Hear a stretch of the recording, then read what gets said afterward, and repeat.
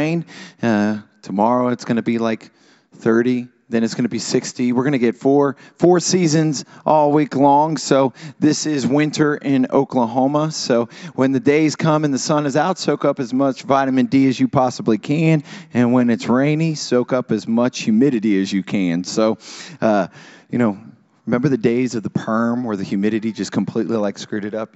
Yeah, that's coming back. Everything comes back full circle. So Shabbat Shalom to everyone. Glad to have you here at HFF. We've got Stephen Drews doing the first 5 this week, and the main message is by Ephraim Judah. Next week, if we've got some people who would like to help us do setup, all 3, Ephraim, Daniel, and myself will all be gone. Now, in the 3 years that HFF has been in existence, there has never been a week that all 3 of us as pastors have been gone. And so Ephraim is teaching at a youth camp in Lubbock. I am leading worship at the same youth camp, and Daniel is assisting at the youth camp. And so all 3 of us will be gone next week. But with us being gone, Monty Judah will be our guest speaker for the main message of the Sabbath service. So we're blessed to have Monty Judah who will be sharing. Yeah, claps, absolutely. Whenever you get to have a sage in your community and then they're willing to come and speak with you, that's a huge honor.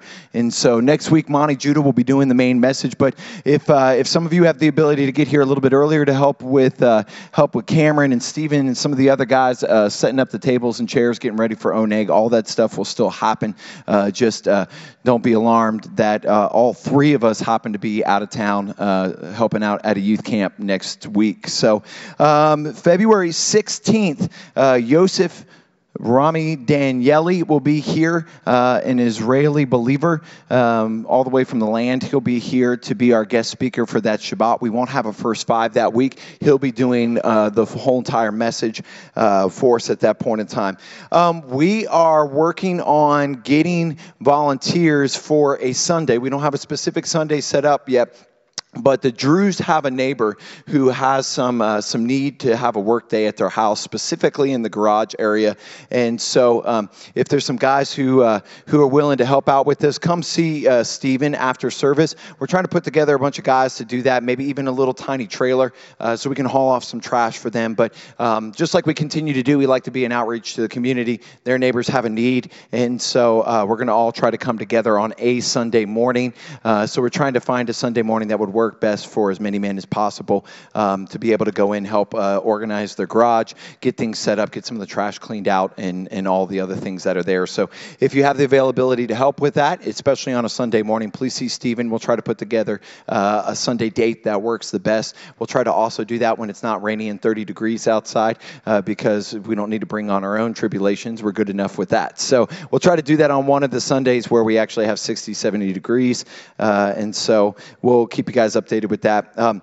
In the bulletin, there's more information on our small groups that meet throughout the week. And so if you're looking to try to get engaged in a Bible study or get engaged in the marriage group that we have, check out the bulletin for more information on that.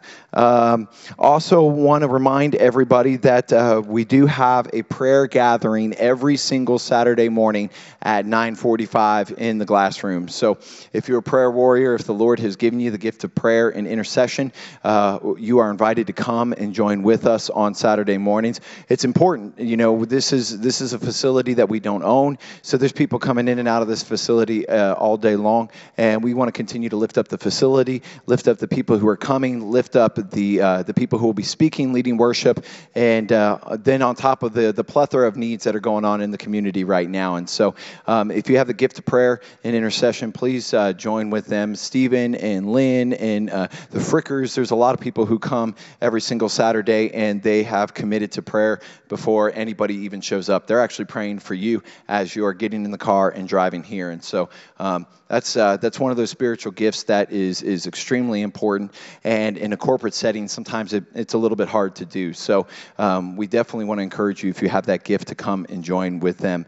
The men's prayer breakfast is January 20th, which is a week from tomorrow at Monty Judah's home. Information is in the bulletin, and we'd like to encourage all the men to come out, eat breakfast, have a good time of fellowship. Address and time and everything is in here, and would love to have you come and join us for that. So let's go ahead. Let's stand up. Let's try to find somebody that maybe we haven't spoken to before. Say hi to them. Shabbat Shalom. And we're going to get started with a time of praise and worship today.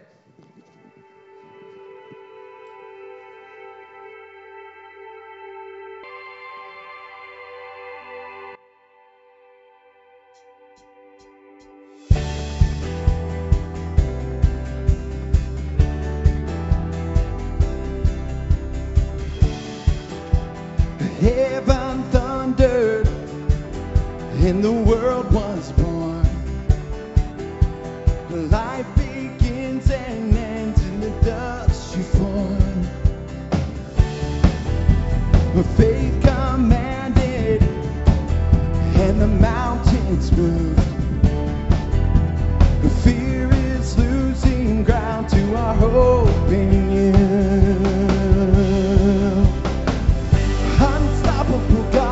Let your glory go on and on. Impossible things in your name, they shall be done. Freedom conquered, all our chains undone.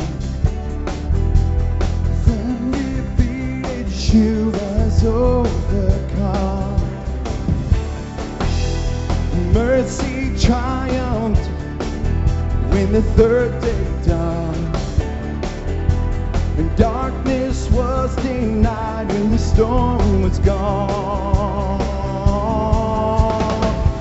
Unstoppable God, let your glory go on and on.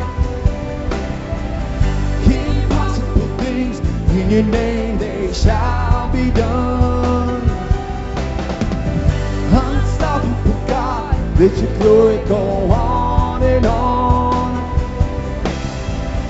Impossible things in your name, they shall be done.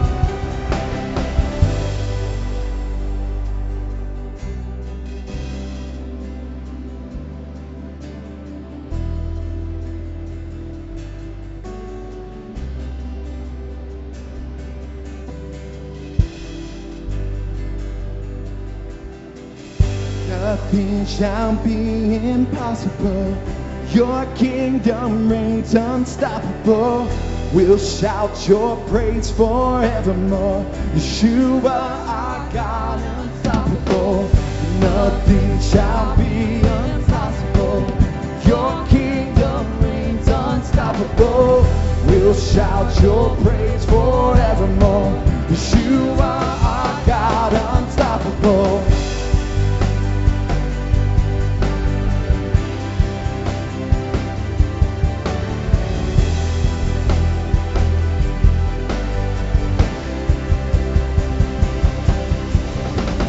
Unstoppable God, let your glory go on and on. Impossible things in your name, they shall be done. Unstoppable God, let your glory go on and on. Impossible things in your name, they shall be done.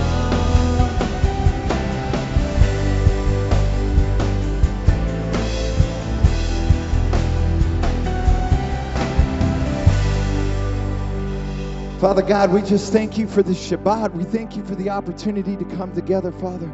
For Father, you are holy, you are worthy. There's nothing that you cannot do, Father. And so, Father, that's our prayer today, is that you would be lifted high, that you would be lifted high above anything else, Father. That you are unstoppable. There is nothing you cannot do. There is healing that you can bring forth, Father. You are worthy of all praise. And we love you, Father, in the name of Yeshua. Amen.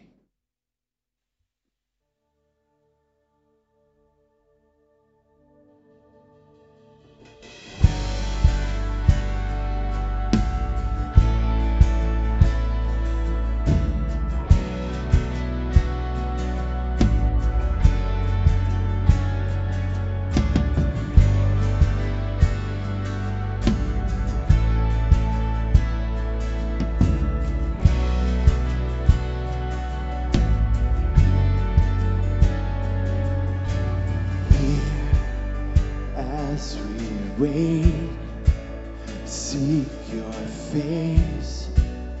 Come and make your throne upon our praise. Here in this place, have your way. The moment that we see you, we are changed. Show us your glory, show us your glory. In wonder and surrender we fall down. Show us your glory, show us your glory. Let every burning heart be holy ground.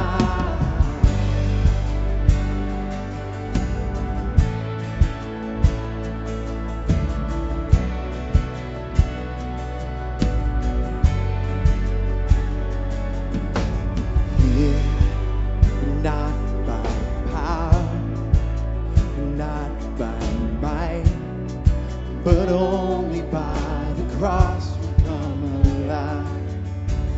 Here we're undone, overcome by heaven's love revealed before our eyes. Show us your glory, show us your glory. In wonder and surrender we fall down. Show us your glory, show us your glory. Let every burning heart be holy ground. Show us your glory, show us your glory. In wonder and surrender we fall down. Show us your glory, show us your glory. Let every burning heart be holy ground.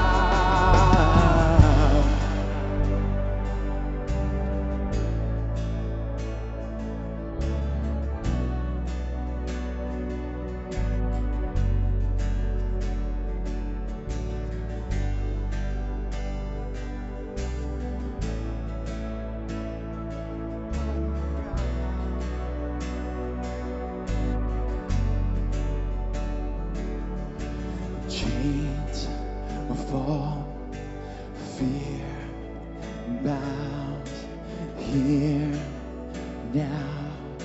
Yeshua, you change everything. Lives healed, hope found here now.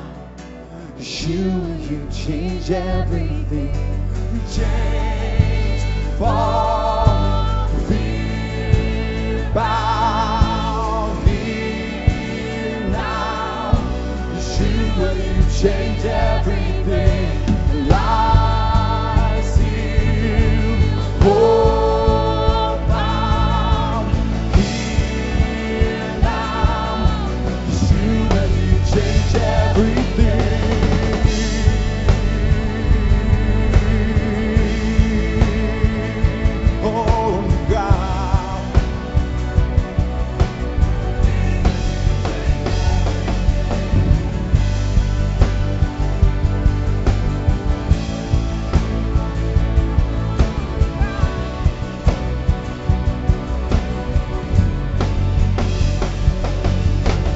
Chains fall, fear must bow here now. Yeshua, you change everything. Lives healed, hope found here now. Yeshua, you change everything. Change everything, God. You change everything. Yeshua, you change everything.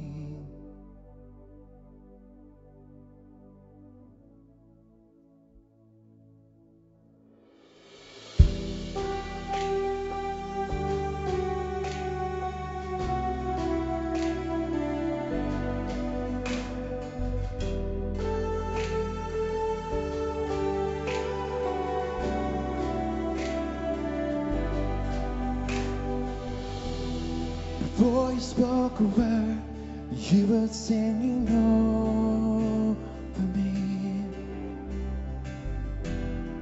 You have been so, so good to me. Before I took a breath, you breathed your life into me. You have been so, so good to me.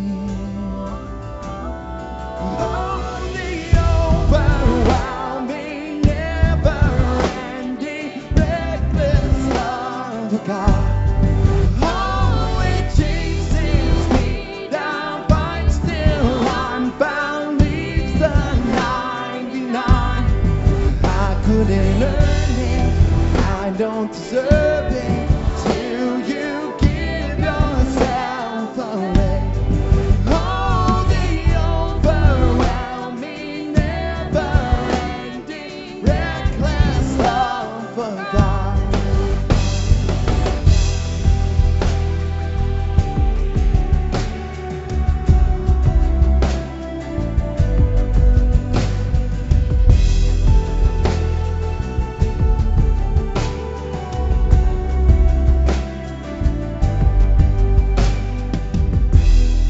Now it's your fault, still I fall for me. You have been so, so good to me. When I felt no worth, you paid it all. You have been so, so kind to me.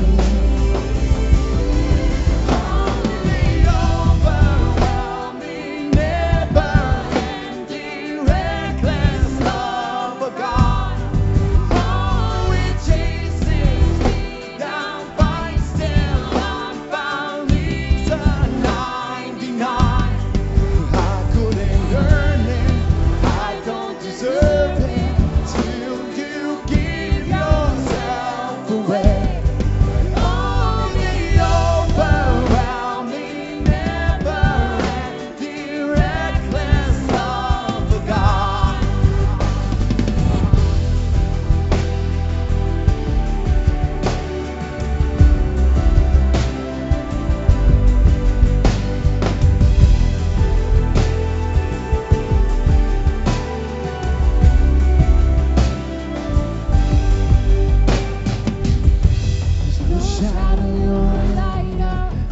You won't climb up, coming after me. There's no wall you won't kick down, lie you won't tear down, coming after me. There's no shadow you won't light up, mountain you won't climb up, coming after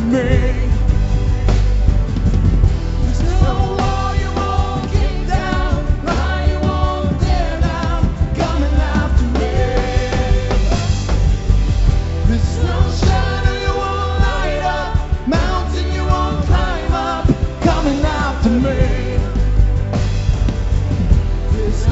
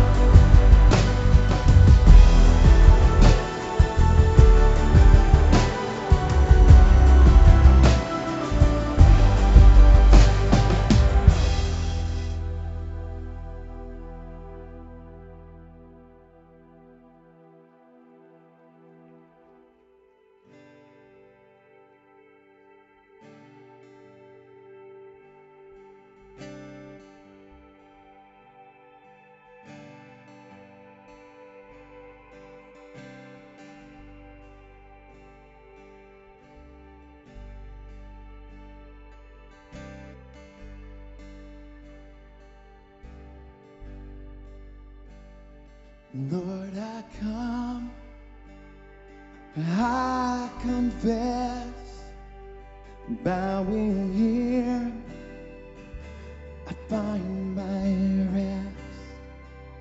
Without you, I fall apart. You're the one that guides my heart.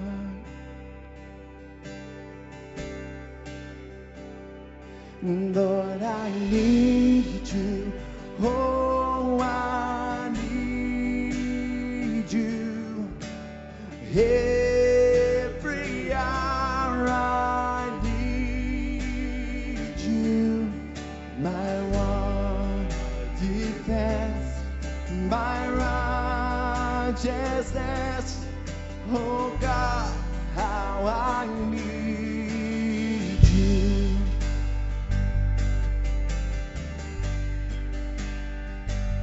We're sitting around deep. Your grace is more. Where grace is found, that's where you are. And where you are, Lord, Lord, I am free. Holiness is Christ in me. Lord, I need you. Oh, I need you. Every hour I need you. My one defense, my righteousness. Oh God, how I need you. Teach my song to rise to you. When temptation comes my way, when I cannot stand, God, I fall on you. Yeshua, you're my hope and stay. Teach my song, and teach my song to rise to you. When temptation comes my way, when I cannot stand, God, I fall on you. Yeshua, you're my hope and stay. Hope and stay. Lord, I need you. Oh, I need you. Every hour I need you. My one defense, my righteousness. Oh God, how I need you. Lord, I need you. Oh, I need you. Every hour I need you. My one defense, my righteousness. Oh God, how I need you. Lord, I need you. Oh, I need you.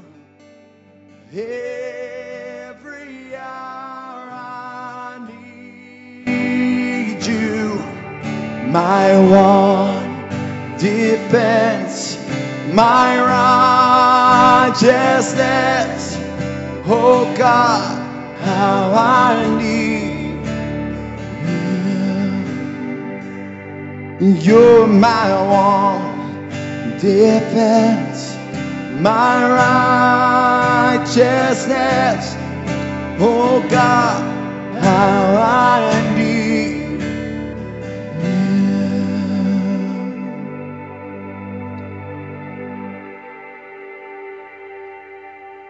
Lord, we need you every day of our life, every breath that we take.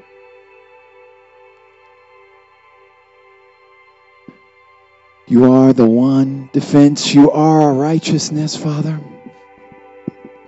Father, in a world that questions your very existence, in a world that believes they have all the answers, may we never forget that we need you. May we never forget the one who breathed life into our lungs, the one who put the hairs on our head, the one who knows everything about us. May we not forget just how marvelous you are, how mighty you are.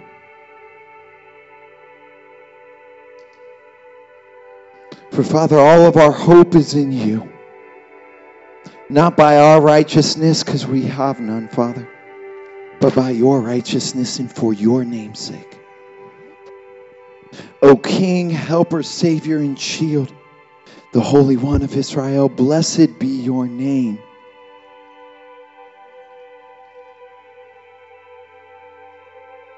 For Father, there isn't anything that you cannot do. There is no shadow that you won't light up to come after your children, Father. Nothing is impossible with you, El Elyon. And Father, we just commit this time to you. May our offering of praise be acceptable in your sight, Father, and bring glory and honor to you and you alone. For it's in the name of Yeshua we humbly come before you. Amen and amen. And now it's time for us to humbly come before him as we pray for one another. So let me share some prayer requests with you.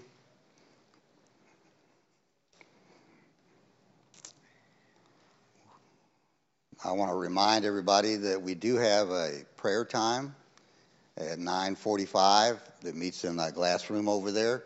And everyone's welcome to come. You can stay for as long as you want, as short as you want. You can pop in. If you have a prayer need, you can share it with them, and they can pray for you. You can stay there for the whole time. They try to finish up before the service starts, so you can go in there whenever you want to. Anytime from 9:45 till 10 till 10:30, you're welcome to go join them and pray for what other people, pray for this congregation, pray for the leadership, pray for the nation, whatever that God puts on your heart. So let me encourage you, if you can, to come and be a part of that group that prays here for everybody else. And as Chris mentioned, all the three leaders or elders are going to be gone next week, so we need to be praying for them for safety as they travel to Lubbock, and for Chris as he leads the worship time at the youth camp, for Ephraim as he brings the messages, and for Daniel as he helps out. And I guess we should be praying for their wives, who, as I guess, are going to be left holding the bag with all the kids. So, without any help. So we just need to remember to pray for them, that God will bless their time down there, and that they'll have an impact on the youth at this camp.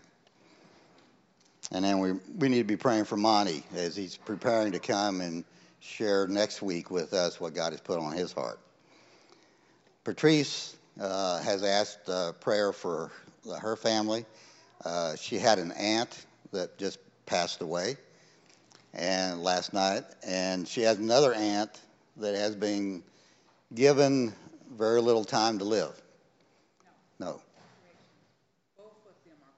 Oh, both of them have passed away. Okay, so, all right, so she did have very little time to live. Yes, okay.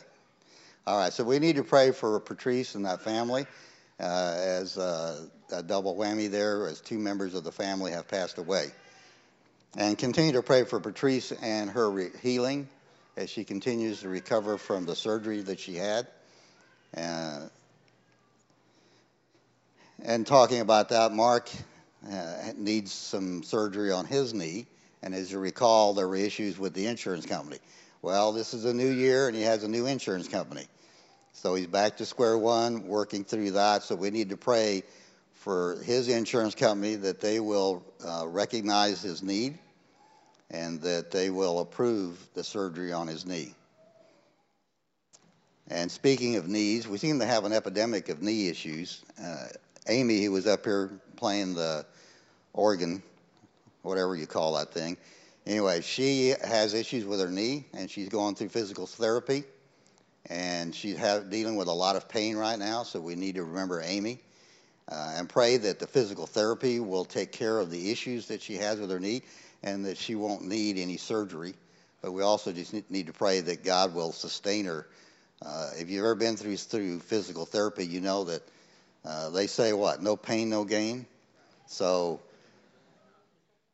they're not the ones going through the pain. They're the ones giving you the pain. But anyway, so we know that pain is an essential part of it, and God has given us a body that senses pain to tell us that there's a problem. But we need to be praying for Amy. And Deborah McCullough has asked us to pray for her family. There's some things going on that she wants prayer for, so we just remember to be praying for her. So with that, let me turn it over to you, and then I'll close this in a few minutes.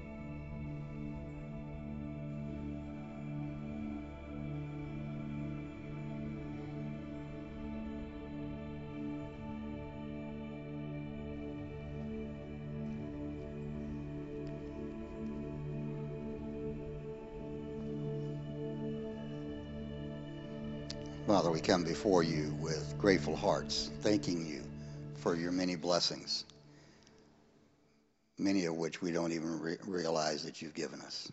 But we ask that you would have listened to what our requests are this morning, that you've heard them, and that we know you will answer them.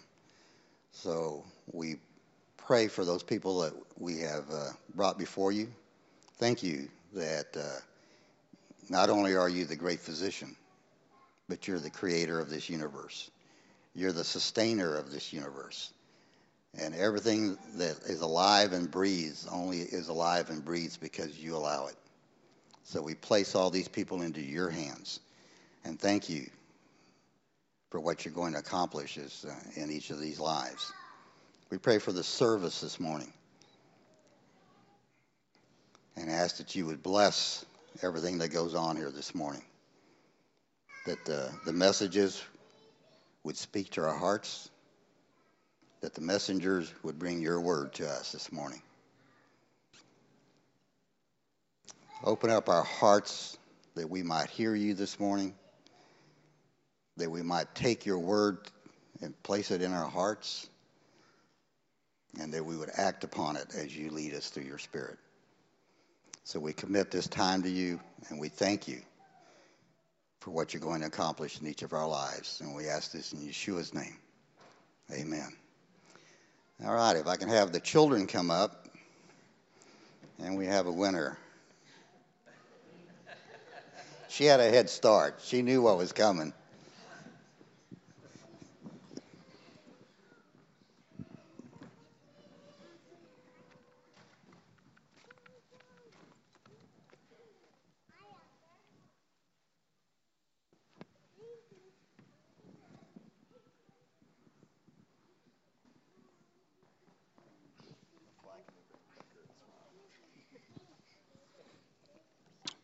Wow, we got a full house today. Look at all these beautiful smiling faces. All right. Let us go before the Lord. Heavenly Father, we come before you on this Sabbath day. Father, we thank you for this fellowship, this congregation. We thank you for this facility that we have an opportunity to meet in each and every week. And Father, we thank you for the blessings and the provisions, Lord, and the abundance and the fruitfulness that we have in our congregation. We thank you for each and every one of these children before us, Lord, and their beautiful smiling faces, Lord. They are a reminder to us, Lord, of your blessings and your faithfulness, Lord. For you remembering our covenant, Lord, making us fruitful and prosperous, even in a nation and a land that is not our own. Father, we bless you and thank you for each and every one of these children. Father, we thank you for the opportunity and the honor that it is that we get a chance to raise these children up, to walk uprightly before you, Lord. So, Father, I pray for the parents, the fathers, the mothers, the grandparents, any elder that has an opportunity to speak life into these children. Father, we pray that it would always be your words of wisdom, Lord, that we would speak life into these children, Lord. And that you would encourage us and you would strengthen us as sometimes our patience is tested. So, Father, we bless the sons. May they be as Ephraim and Manasseh. Make them fruitful and multiply, Lord, as they grow and walk uprightly before you, Lord. And bless the daughters. Make them Ruth and as Esther, Lord. Make them righteous daughters of Zion, Lord. May kindness always be upon their lips. And, Father, may we even learn from them, Lord, how to be faithful and believe in you. For, Father, as they lift their arms up to their father and their mother to pick them up and comfort them, Father, may we learn to lift our arms up to you, our Heavenly Father, Lord, as we seek the Comforter. So we bless you on this Sabbath day, and we thank you for these children. Father, I pray that you would turn your face toward them, lift up your countenance upon them, and give them peace. It's in your Son, Yeshua, that we pray all of these things and these blessings upon our children on this Sabbath day. We thank you. In Yeshua's name, amen. All right, children are dismissed to your class, ages 4 through 12. Got a craft for you. And the nursery is open as well for any younger than that.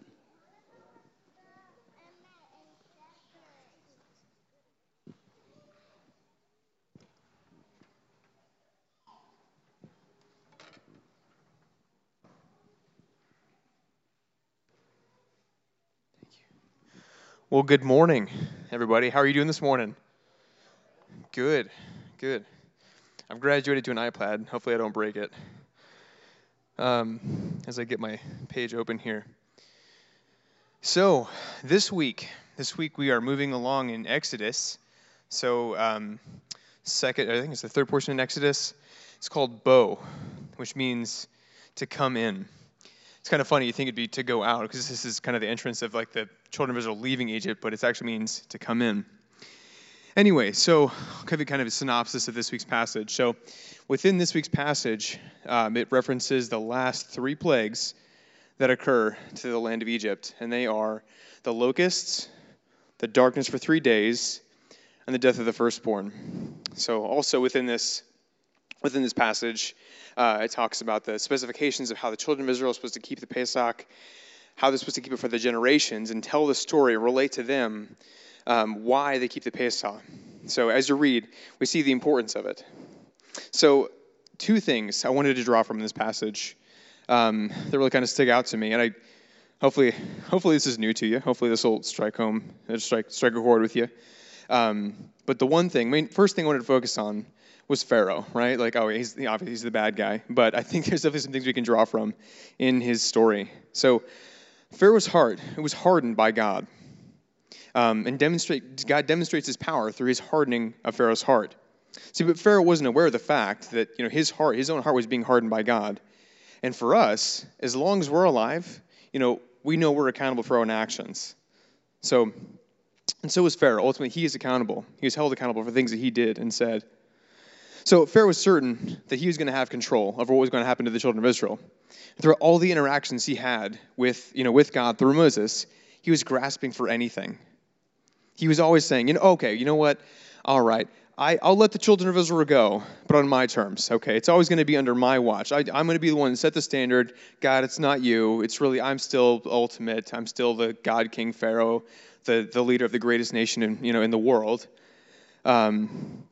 But ultimately, God said, no, that's not the case. So ultimately, Pharaoh was saying, you know what? I'll let the people go, but you have to keep your herds and your flocks here. Or he said, you know what? The men can go, but we're gonna keep the children and everybody else here. Okay, it's still gonna be on my terms. So, okay, but obviously, Yod-Heh-Vav, he's exerting his strength and making clear to Pharaoh and everyone else in Egypt and the children of Israel that he's the one with the ultimate control. And it'd be no other way. And it took 10 great plagues to break Pharaoh of his will and to make him understand that Yahweh will be the one that have dominion over his own people. So, was Pharaoh being stubborn? Yes. Was he being strong-willed? Yes. Was it good for him and his people? Obviously not. It brought about their destruction. So the bottom line, everything Pharaoh did was a bad idea, which makes this lesson really easy to teach. But it specifies. So the specifics how this applies to us is Yahweh's pushing him. And he's wanting us to know that we're not the ones that have control of our lives.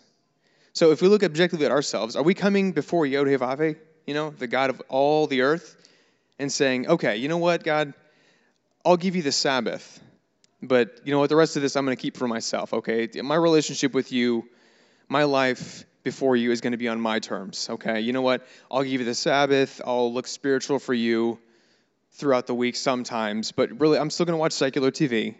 When I'm at work, I'm still going to indulge in secular conversations and kind of do what I want to do for those times, but I'll give you a little bit, okay? And God's ultimately going to say, no, like your life is not your own. I made you. I am the sovereign God. You'll do as I say. And he's not just like this, overbearing father. Like he loves us. Ultimately, it's for our good, just as it was for the children of Israel. The second aspect I want to draw from this message is that the children of Israel, this is kind of leaving Pharaoh behind, but so as far as the children of Israel, while they were there in Egypt, while all the 10 plagues, the destruction of Egypt, all these terrible things that were happening around them, ultimately they had very little to do with what actually happened. They were pretty subjective to everything, They were kind of like, okay, now there's locusts and now there's darkness and now everyone's dying, and we're just kind of sitting here. So ultimately, like if we look at another story, like what if God had allowed them to be like kind of like a revolutionary? What if they had all of a sudden gotten strength and they overtook the Egyptians and they cut them all down with swords and they went out of Egypt victoriously? No, like they were completely subjective to what the Lord was doing. Everything that happened was by the Lord's strength and by His hand. The only thing the children of Israel got to do was basically listen and obey, and if they didn't, they were punished and died. I can imagine if the children of Israel had their own strength and their own power to deliver them out of the hand of the Egyptians, how much worse would it have been in the wilderness? We already know that they were completely rebellious. They were completely, denying God. So how much worse would it have been? God calls the same things out of us. He gives us things to do, but ultimately it's to His glory. We have nothing to glory in and of ourselves. God desires us to be subject before Him, to yield to Him, to submit to Him, to listen to Him. And He can accomplish His will, His perfect will for us. His deliverance is brought forth for us. Anytime we try and take that authority back from God, were judged. We see what happened with Korah, obviously with Pharaoh, and so several other small figures in the Bible, like Achan. Anytime they tried to step outside of God's will and set standards for themselves, they were judged. Let this be an admonition for all of us, for me, for you, that we can take this day to realize, you know what? My life is not my own. Everything that I have is a gift from God. So why should I do nothing less than seek out his will for my life? Instead of, rationalizing away or deciding, oh yeah, I can probably do that, or kind of negotiating with God, being like, okay, it's fine. I'll go to HFF and I'll go and look spiritual and be there for a while. No, God calls us to more. God calls us to every single moment of every single day. Obviously, that's not easy. It's not a 1-second transformation. It takes time. God knows that. But that's at least should be your direction, your pursuit. May that be for us today. Let's pray. Dear Heavenly Father, we thank you so much for this day. We thank you so much that we have a place to gather. We thank you so much that we have a place to commune together and be in fellowship.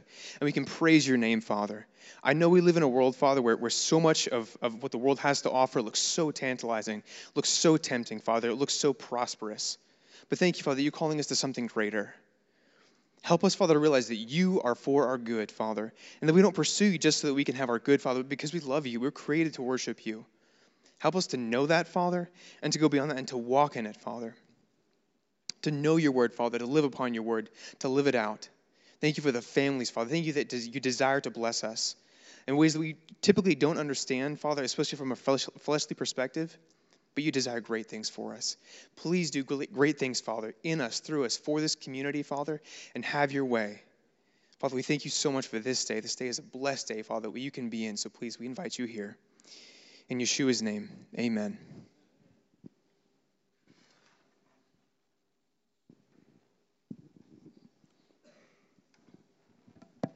Shabbat Shalom. I know there's always been so many comments about the weather today, but Oklahoma, man, it never disappoints when it comes to the expect the unexpected around here from time to time. For a lot of us, life doesn't always go as we would expect it to. It changes like the weather changes. Sometimes it's certainly, I can't think of anybody who would ever have the testimony that say that life turned out the way that they thought it would or planned that it would. That was the same for the patriarchs. When you have Abraham, who was 75 years old when he's called by God, and then suddenly he starts talking to God, becoming the friend of God, following the promises of God. 25 years later, he has a son. His son has to wait 60 years. There's a thing about having to wait for the plan and the will of God as it comes down the pike. But even after you become a believer, even if you have a testimony of following the Lord, sometimes you end up in slumps. You end up in times in which you're kind of wondering and questioning. It's like, God, are you really there? A lot of us come across those questions. We have to ask those questions a lot of times. Proverbs 16:9 says, a man's heart plans his way, but the Lord directs his path. Life does not go the way you plan it to go. Usually ends up in a place where you didn't even think you'd end up there. I'm sure some of you can rewind back in your memory and you can go back to maybe a time before when maybe some of you before you were a believer. And that whatever you were doing in your life and then something, the Lord bonked you on the head and you suddenly became a believer, maybe started attending church. You started following the Lord there, and maybe you were involved in that church, in that Christian church. When you were sitting there, you never would have thought that you'd find yourself then, X amount of years later, you're sitting in a Messianic assembly, that some former Christian then suddenly starting to follow Torah. You never would have thought that. But sure enough, the Lord directed your path, and there was always some sort of catalyst. Something that started you on that journey. A new beginning, if you will. So the title of my message is A Being Begging for a Beginning. It's a little play on words. I originally started with begging for a beginning, and then I realized that it could have, that I could play with the words a little bit more because they all kind of look the same. Begging for a beginning. That's what we kind of all are sometimes. We're looking for whatever that new step is, especially when you're in that slump. I'm sure if you had told Chris Frankie, all those years ago, a preppy white kid growing up in Mason, Ohio, that he'd end up in Oklahoma working in ministry, he never would have believed you. What an amazing blessing that he nailed it on his first try and he just came straight there to here. Didn't work that way. Took a couple of detours along the way, and he can tell you his testimony and all the different paths that he took. Life kind of throws a few things, curveballs at you from time to time. Daniel, weren't you supposed to be in Dallas this week? Yeah, I mean, he was on the schedule to teach at DFW this week, but schedules got a little turned around yesterday, and then suddenly he's here, gracing us with his presence. 6 girls, just like you drew it up, right, Daniel? Exactly. Life throws some curveballs at us. We can plan it, but God will later direct the steps and actually walk us on that path. That's just the way it goes sometimes. Proverbs 3, at verse 5, it says this, "Trust in the Lord with all your heart, and learn not on your own understanding. In all your ways acknowledge him, and he shall direct your paths." We have to trust the Lord. Left to our own devices, we'd probably end up on some path, Lord knows where. That the Lord himself, he's the one that has directed us and guided us to the place where we are today in our spiritual walk and our physical walk, where we live. You know, a lot of us have prayed to the Lord, and we ask the Lord for guidance and counsel for even the most basic of physical decisions in the world, whether it's, what house to buy, what car to drive, all those decisions. And as believers, yes, we have that testimony, and I'm preaching to the choir if I say, trust in the Lord in all things. But that doesn't stop us from hitting a slump from time to time. Wondering what's the next step. Lord, are you there? What truly is the next decision? Now, one, we can learn some patience. In fact, that's often what the Lord is teaching us. If you turn to the book of James, I saw this week the very unofficial poll on Facebook that James is everybody's favorite book of the Bible. So if you go to James chapter 1, starting right there at verse 2, it reads this, "My brethren, count it all joy when you fall into various trials, knowing that the testing of your faith produces patience." That's what my New King James says. "But let patience have its perfect work, that you may be perfect and complete, lacking nothing." All right, so we're here in our spiritual walk. We're feeling tested from time to time, and he's testing our patience. And we probably, I know there's some of you that are probably thinking that, and that's very relatable. When you're kind of wondering, it's like, Lord, what's going on? What's the next step? Well, Lord, I'm waiting. He's testing your patience. But the ultimate goal is that you might become perfect and complete. That you might pass that trial, pass that struggle that you find yourself in, and then that we would be perfect. But, as some of you probably have the testimony of, again, you were sitting in a place once where you believed in God and you thought the Lord was blessing you there in that place, but years down the road, he took you up out of that Christian church and maybe you ended up here in a Messianic assembly. You may have gotten the sense that it's like you had already passed trials of patience and that you already felt like you maybe had arrived somewhere, but then, lo and behold, years later, you arrive in a completely different place. What's to say that there's not going to become some other new beginning for you, and there might be years down the road that you find yourself on a completely different journey than the one you are on today?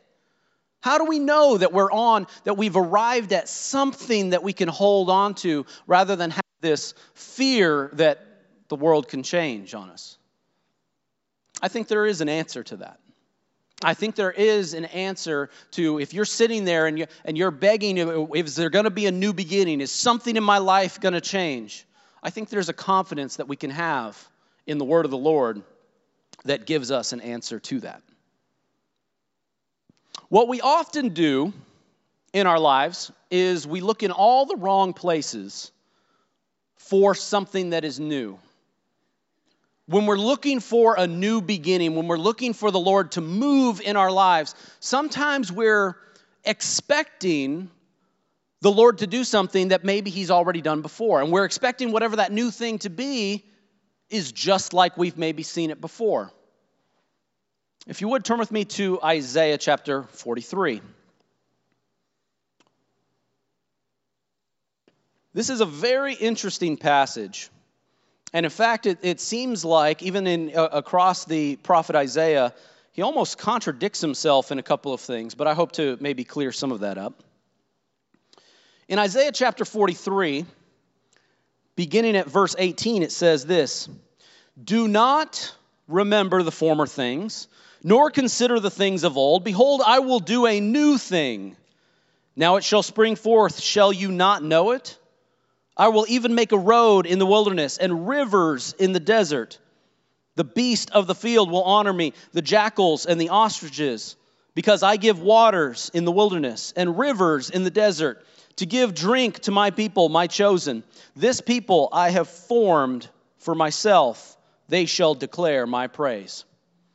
Here in the scripture it says, do not remember the things of old, but I'll also point out later on in the scripture there's many times that we are to remember the former things, the things and the miracles that God has done. So this doesn't mean that we're to forget or cast away everything of old. Believe you me, we are meant to remember the covenant with our Heavenly Father and remember His great works and His wonders that He's done. So that clearly this is not what this scripture is talking about.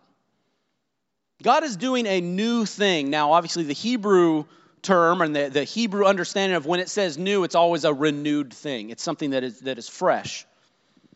But I want to talk about something that when we're looking for a miracle in our life, when we're looking for that new beginning, that new journey, and oh, Lord, where are you? What is the next thing that you are going to reveal in my life?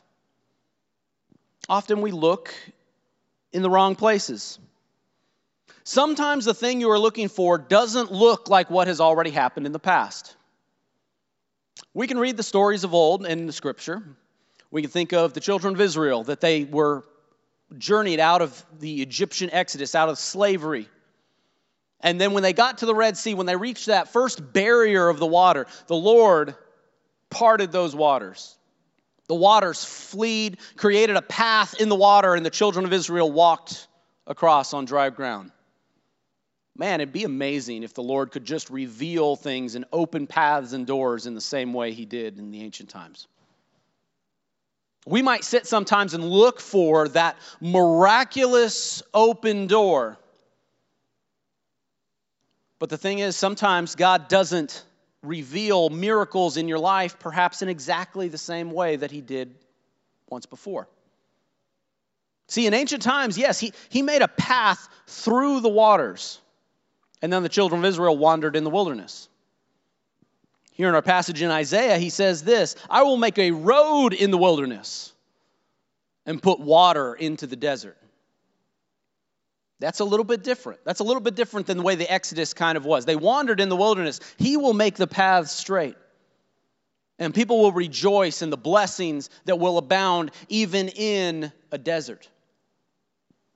God, He'll change the miraculous things that He does sometimes in our lives.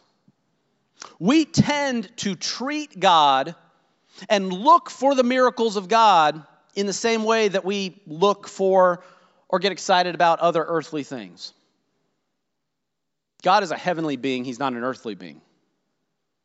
We're sometimes looking for the excitement of what God can provide in the same way that we get excited about driving a new car.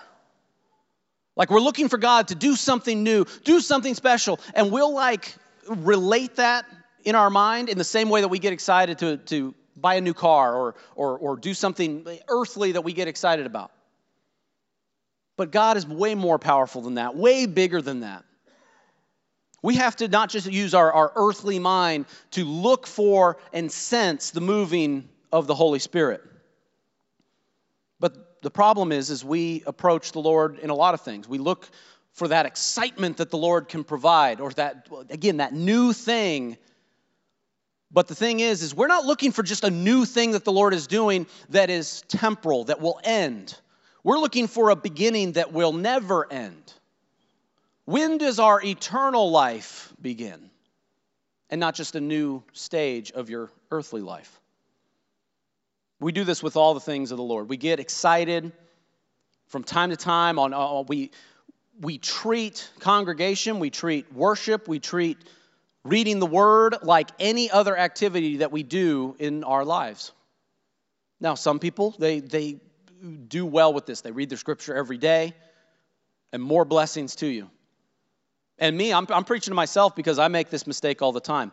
There are those, however, that approach the scripture only once a week. Worship the Lord once a day. Some people go to congregation each and every week to get their fix of the Lord. Something temporary, something get a new high each week. I hear this from the Camp Yeshua kids as well. I've talked to some youth before, and they go to Camp Yeshua, our Messianic youth camp, and somebody would come to me and they just, oh man, I really got to come back this year. Man, I just feel like I'm running on empty, and I got to get back there and get recharged. So they go to a youth camp. They have an amazing week of worship and prayer and teaching, and they get filled up like a gas tank, and then they just sort of like run the engine throughout the year, and then, halfway through, a couple months later, maybe they make it to 6 months, and then they're running on fumes, and they're empty, and they have to be recharged. I would submit that they're not approaching the Lord in perhaps the right way. They're not you don't approach the Lord like a gas pump to fill you up until it runs out again. We do this spiritually as well, especially when it comes to the worship of the Lord. For those of us that are spiritual and we're looking for that moment of the move of the Spirit that is so worshipful, we treat it like a drug, like we're trying to go and get a fix. God is not a drug for us to get a high once in a while. But a lot of people approach it that way. Spiritual people especially. They are looking for that emotional, that first time that they ever had that emotional touch and that worshipful experience with God, and then it's almost like they're chasing that their entire life. That same fix. But I don't think that's how it really works. It is interesting. I did look up, there was an interesting study that I found online. The University of Utah did a study on brainwave patterns for people who are religious and spiritual. And they studied the impact of somebody who, when somebody believes in God, they said this: believing in God triggers the same regions of your brain that drugs do. The same parts of your brain that are triggered and stimulated by drugs are also stimulated by people when they have a so-called spiritual experience through worship or doing ministry work. The parts of the brain that are stimulated in that is the area of the brain that handles reward and reinforcement. Something that's satisfying, and your brain is stimulated and you're happy and you feel like you've gotten some kind of reward. The other part of the brain is the attention. Your attention becomes focused when you have a spiritual experience. And the last part of the brain that was triggered is the decision-making part of your brain. Now, when it comes to drugs, yes, those things are all of those parts of the brain are completely stimulated and usually are overstimulated, and drugs produce lapses in those areas, but it completely skews their decision-making at that time. Spiritually, apparently, according to this study, it does the same thing. Now, the people doing the study might be of a secular nature, and what they're trying to prove is that spiritual people and people who are religious and believe in God are really just people, they're like addicts that are just trying to get a fix, and they're kind of lumping spiritual people in with drug addicts. For some people, that might actually be the case, unfortunately. But that's not actually how I approach it. What I instead see is I actually see scientific proof of the moving of the Spirit, that when you believe in God, He will lead and guide you. He will capture your attention. You will feel blessed and rewarded for doing it, and it will impact your decision-making when you believe in God. That's the leading of the Holy Spirit. That whatever you decide to do, the way you decide to walk, whatever path you decide to go down, is impacted by the Spirit of God. The impact of you believing in God, believing in a higher power, worshiping His name, that when you have that experience, It takes over your decision making. It captures your attention. And you are blessed, and you feel this blessing and this wave of reward because of it. To me, that's scientific proof of the move of the Spirit. I think they got it. That's what we need to recognize about our Heavenly Father. That's what He does when He leads us and guides us, when He's guiding our steps, guiding our paths, when we believe in Him. He helps us in making the decisions for our life. But we have to understand that He's not just a fix to get every once in a while, but that we have to lean on Him and have Him guide us in all things. We have to let Him consume our lives. But we end up in a place at times when we're begging for the Lord to move. But again, I just think sometimes we're looking in the wrong place. We're looking for the wrong feelings. Now, we are to remember the things of old, even though that, like I said, Isaiah 43 says, forget the former things. But he also says on one of the last chapters of Isaiah in 65, it says there'll be a new heaven and a new earth and a new Jerusalem, and we will not remember the temporal things of the earth. That would be a great time when we can not remember all of the mistakes and the earthly problems that we face in this world today. But until we get to that point, what are we to do? Let me go to Isaiah 46. This is where it looks almost like Isaiah is completely contradicting himself, but hear me out on this. Isaiah 46 at verse 8, it says this, remember this to show yourselves men, recall to mind, O you transgressors, remember the former things of old, for I am God, there is no other. I am God, and there is none like me, declaring the end from the beginning, and from ancient times things that are not yet done, saying, my counsel shall stand, and I will do all my pleasure, calling a bird of prey from the east, the man who executes my counsel from a far country. Indeed, I have spoken it. I will also bring it to pass. I have purposed it, and I will do it. If we cast away the former things and these expectations that we might have, that we expect the Lord to move in a certain way, and instead choose to remember that He is God, there is none like Him from the very beginning of time. In all the annals of history, He is God, none like Him, and He declares the end from the beginning. Yeshua is the beginning and the end. He's also the way, the truth, and the life, everything in between.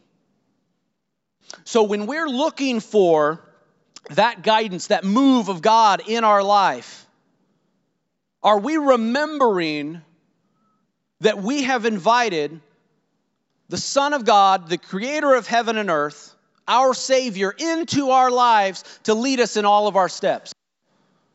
We've been born again. We've had that new beginning from being believers in the faith. And we've invited Him. We went through the mikvah or the baptism, and we've been born again, and we have a new beginning there, a new beginning that is eternal. It's the beginning and the end. We're not looking for another beginning. However, there's others that are. There's others that haven't had that experience yet. They haven't had a new beginning of understanding what God can do when He's invited into their lives. What I would say is that we have to go back to the beginning. The instruction that God, He's saying right here, remember this, go all the way back to the beginning. When there is somebody that is looking for a new beginning, what I say is that what they're instead begging for is the beginning of words, of instruction that comes from the Word of God. This was stimulated, this whole thought process of mine here, was stimulated by a question that I saw from my brother Daniel, who got a text message that there was a youth pastor down in Texas that was interested in learning to study Torah.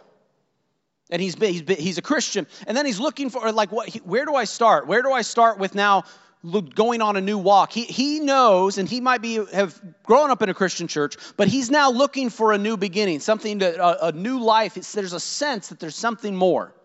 So where should he start in the study of Scripture? Now, there were some answers to that from some people within the Messianic movement. And the thing that they instead, what they talked about is like, oh, well, he needs to start studying this, and he needs to start understanding these principles and the weightier matters of the law, and he needs to start understanding what justice is and this kind of instruction. And I was sitting there and I'm like, what's he going to do with that? What is a new believer going to do with a piece of instruction and a piece of knowledge that has some sort of finite study that you can study on that and you can think, and then when you're all said and done, you think you know the definition of that Hebrew word and that spiritual concept, and we understand that. No. Take him back to the beginning. The very beginning. Back to the garden. Put him back in the place where he has to make a choice and understand that he's been given one commandment, just like Adam was, to choose this one thing and to abstain from this one thing, such as this tree, and give him an opportunity to make that choice and that decision, perhaps maybe better than Adam did. Take him back to the beginning. And then teach him the ways of Abraham, how he was called by God and walked through his faith, and how he was a friend of God, made covenant with God, and he believed in the promises of God. Go back to the beginning. Don't start somewhere in the middle of some story with some sort of concept. And there are a lot more people out there that are in that exact same position. Believers, beings, looking for that new beginning. Even if they have a testimony of having been born again, but even you, everyone here in the Messianic Assembly, they have a testimony of being born again, but man, did the Lord open your eyes at another point in time and give you another one about truth and what is right. And I asked you earlier, how do you know that this one, that this new beginning is the last one, or are you going to go to a new one? I believe that you know that you've arrived when you were looking for and begging for a new beginning. Instead, you went back to the beginning, and that's where you started. You can't go back any further. You can't have anything else be renewed any more than going back to the original testimony of the Scripture, starting from page 1 and letting God reveal himself in your life. And there are a lot of people that are begging for it. Are we willing and ready to share that with them? It's like a seed in the ground that is just begging for water, begging for sunlight to sprout up and be a new creation before the Lord, because their heart is being stirred. They want to worship the Lord. They are begging for that renewing of their life. We have to know, and we have to be that example to share that with them. Teaching them the Word, sharing with them our testimonies of where we came from.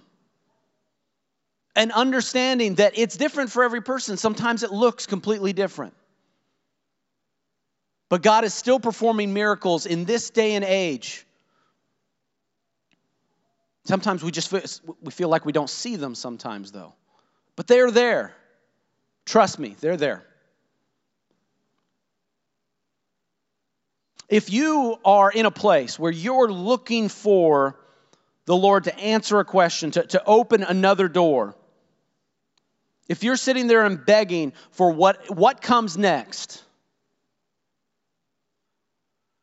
you have to look, and you have to, I believe that you're trying to trust your own intellect to figure out what to say or what to do, rather than putting your whole trust in the Lord.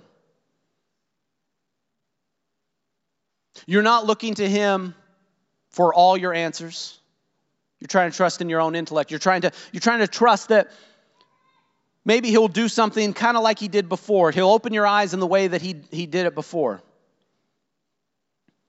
But God is doing a new thing each and every day. His mercies are new each and every day. You will meet people each day. You'll meet some new friends this year. You might meet somebody that will be your friend for 10 years down the road. Are we really understand? Are we selling ourselves so short that we think that we have sort of arrived? But what we have to understand is that the Lord is continuing to move with us. He's continuing to move. Keep trusting in Him. knowing that it is a trial of our patience.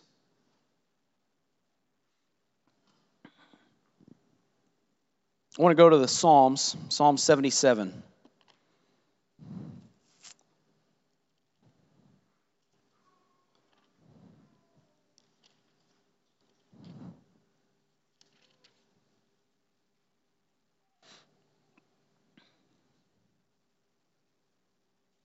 Let me read the whole chapter. How about that? I cried out to God with my voice, and he gave ear to me. In the day of my trouble, I sought the Lord.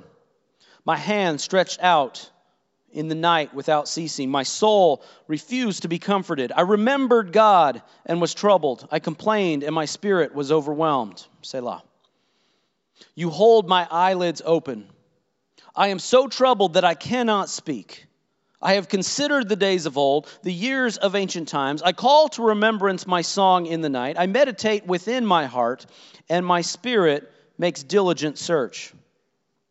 Will the Lord cast off forever? And will he be favorable no more? Has his mercy ceased forever? Has his promise failed forevermore? Has God forgotten to be gracious?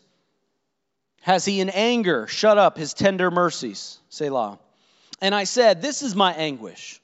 But I will remember the years of the right hand of the Most High. I will remember the works of the Lord. Surely I will remember your works of old. I will also meditate on all your work and talk of your deeds. Your way, O God, is in the sanctuary. Who is so great a God as our God? You are the God who does wonders. You have declared your strength among the peoples.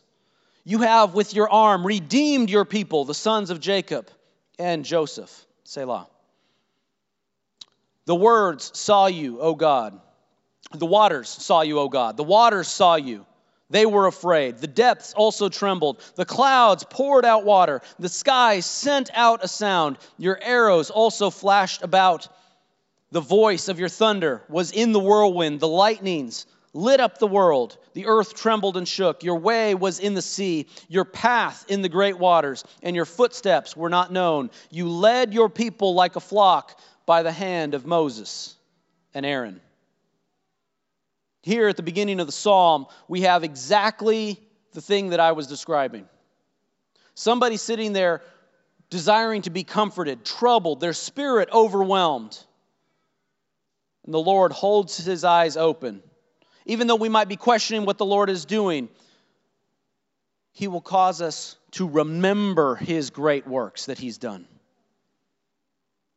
And talk of his deeds.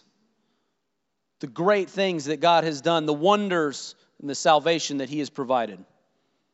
We serve an awesome and amazing God. Why do we ever try to understand his works and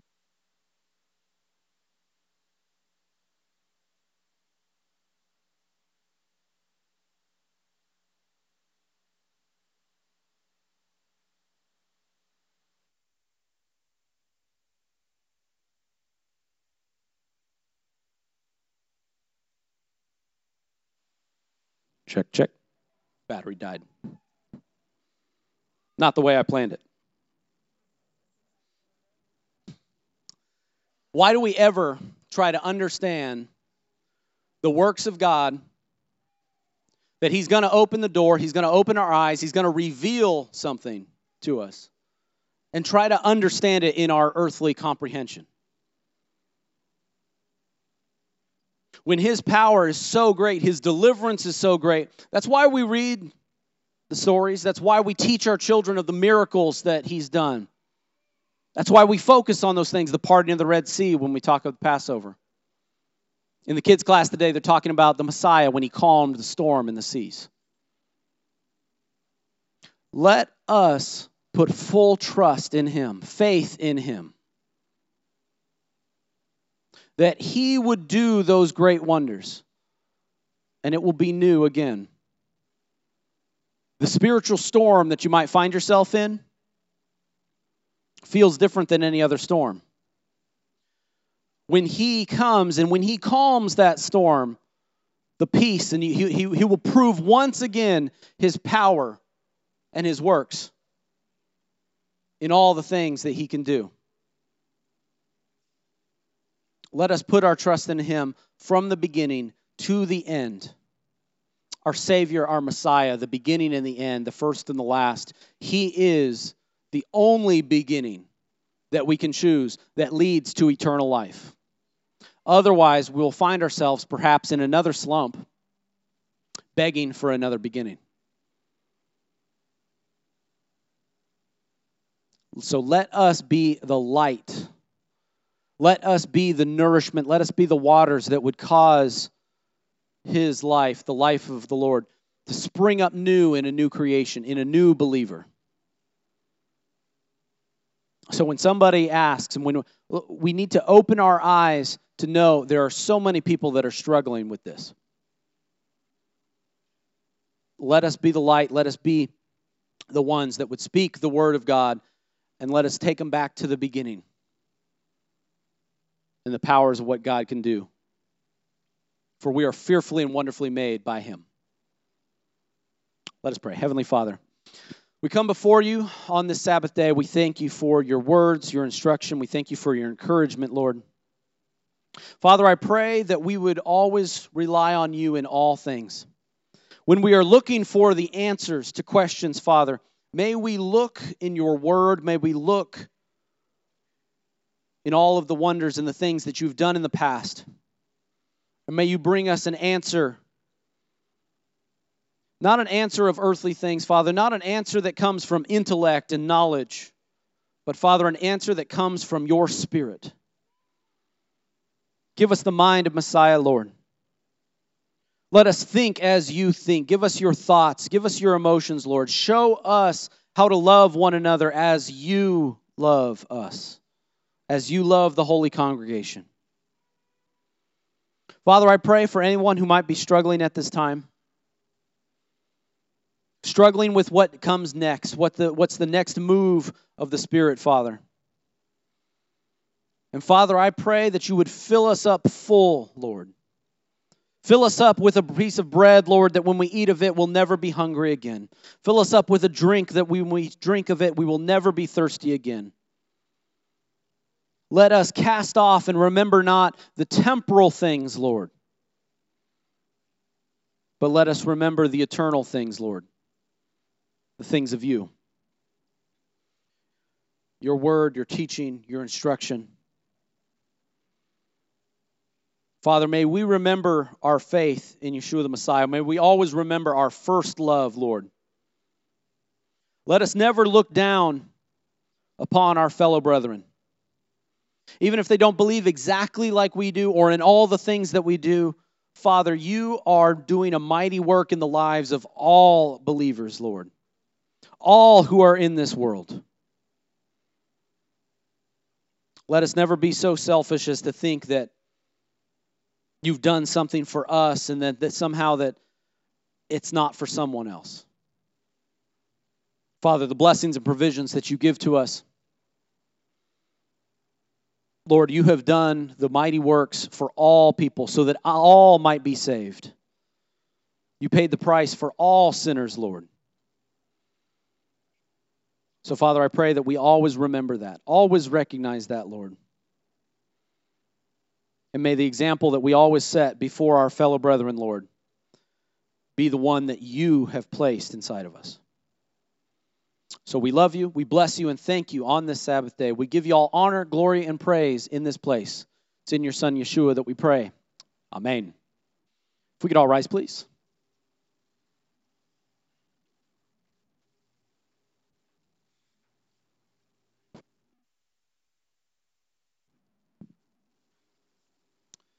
And the Lord spoke to Moshe and said, tell Aaron and his sons, this is the way you shall bless the children of Yisrael.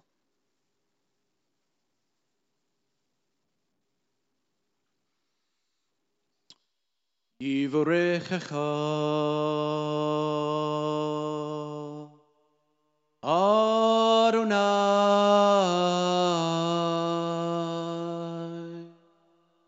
Vayishmerecha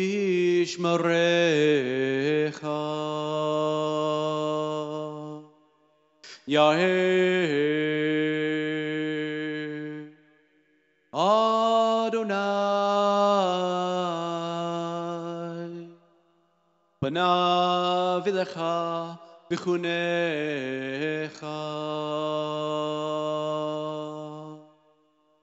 Yisa Adonai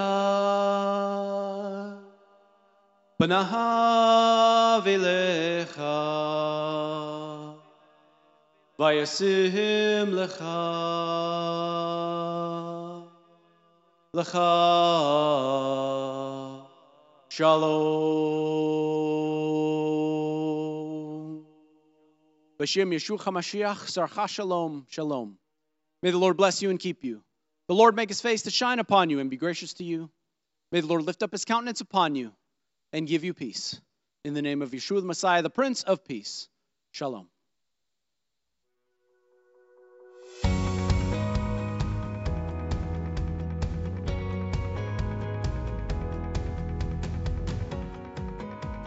Heaven thundered, and the world was born. Life begins and ends in the dust you formed. Faith commanded, and the mountains moved. Fear is losing ground to our hope in you. Unstoppable God, let your glory go on and on. Impossible things in your name, they shall be done. Freedom conquered, all our chains undone. Sin defeated, Jesus is overcome. Mercy triumphed when the third day dawned. Darkness was denied when the storm was gone. Unstoppable God, let your glory go on and on. Impossible things in your name, they shall be done. Unstoppable God, let your glory go on and on. Impossible things in your name, they shall be done.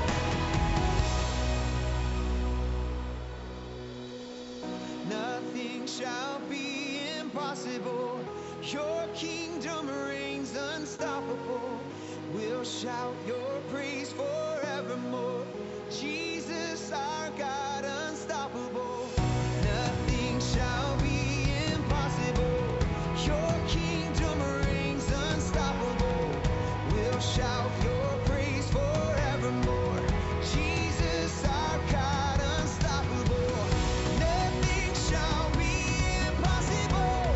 Your kingdom reigns unstoppable. We'll shout your praise forevermore. Jesus, our God, unstoppable.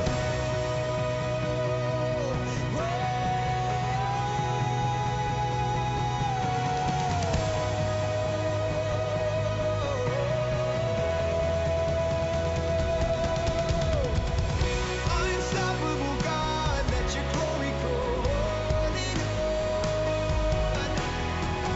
Impossible things in your name, they shall be done. Unstoppable God, let your glory go on and on. Impossible things in your name, they shall be done.